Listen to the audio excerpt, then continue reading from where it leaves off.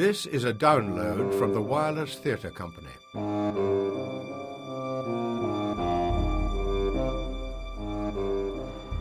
The Stevedore and Stoker is a riverside pub in the borough of Shatford, built in 1887 to supply refreshment for dock workers and their mail-order brides.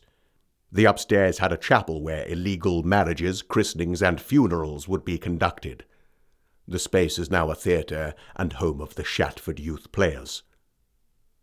Beers on tap in the pub are the Australian lager Blind Dingo, and you can also sample a pint of London Tried, a beer made entirely from recycled ale.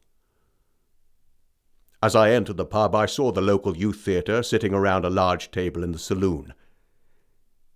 They took turns in trying to get served, each time coming away from the bar with a bottle of ginger ale and a twiglet, which they would hold between their fingers and pretend to smoke like a sticky brown cigarette.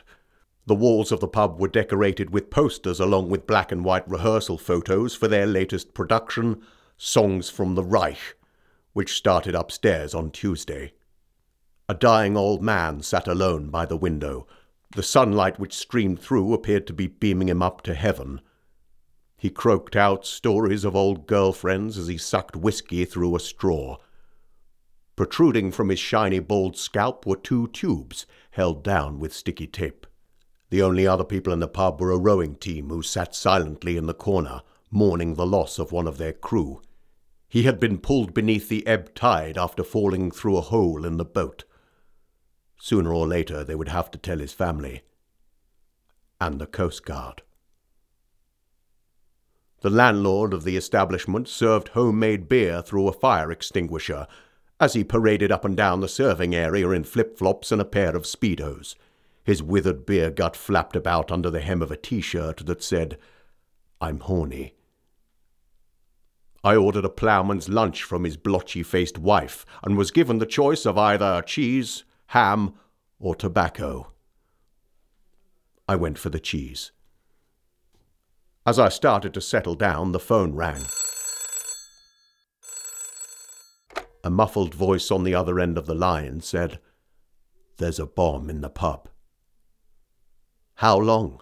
asked the landlord. 5 minutes, replied the voice. "Thanks," said the landlord. He hung up and glanced at the clock, and then told his wife he was going down to the cellar to change the carling. The television showed athletics from Preston, while the radio played the traffic report on a loop with an Elton John soundtrack. Then my food arrived.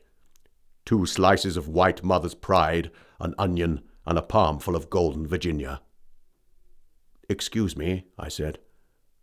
"I ordered the cheese."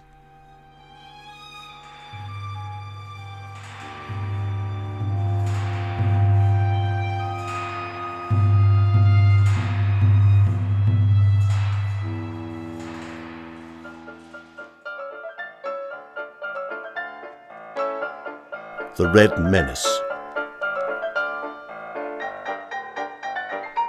The Red Menace is a quirky communist Russian theme pub housed in a decommissioned submarine in Chatteram Docks. The cramped space is popular with office workers and short people. Its original fixings have been left in place, including the torpedo tubes and still operable nuclear reactor. The bar area is on the bridge, while the galley serves borscht burgers or stroganoff and chips.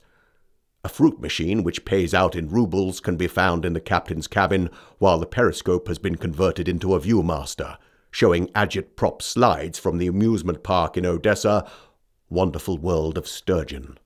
The PA system blared out agricultural anthems. I could hardly hear the girl behind the bar. She was called Natasha. Too young to have ever known the Soviet Union, she looked as miserable as her job description required. Her boyfriend Sergei was the chef. He would intermittently leave his kitchen to check the bar and growl at any customers he saw as a threat to his relationship, and then go to the toilet to inject himself with more steroids. I ordered a measure of slag-off vodka and sniffed it. It was hard to smell, as the air in the pub had an overpowering aroma of pine cleaning fluid and plutonium. I headed for the escape hatch to breathe the free air of capitalism and go to the nearby Wetherspoons.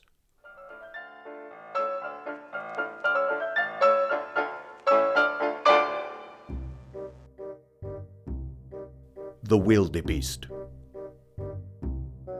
The Wildebeest is a football pub in the King's Green area of town.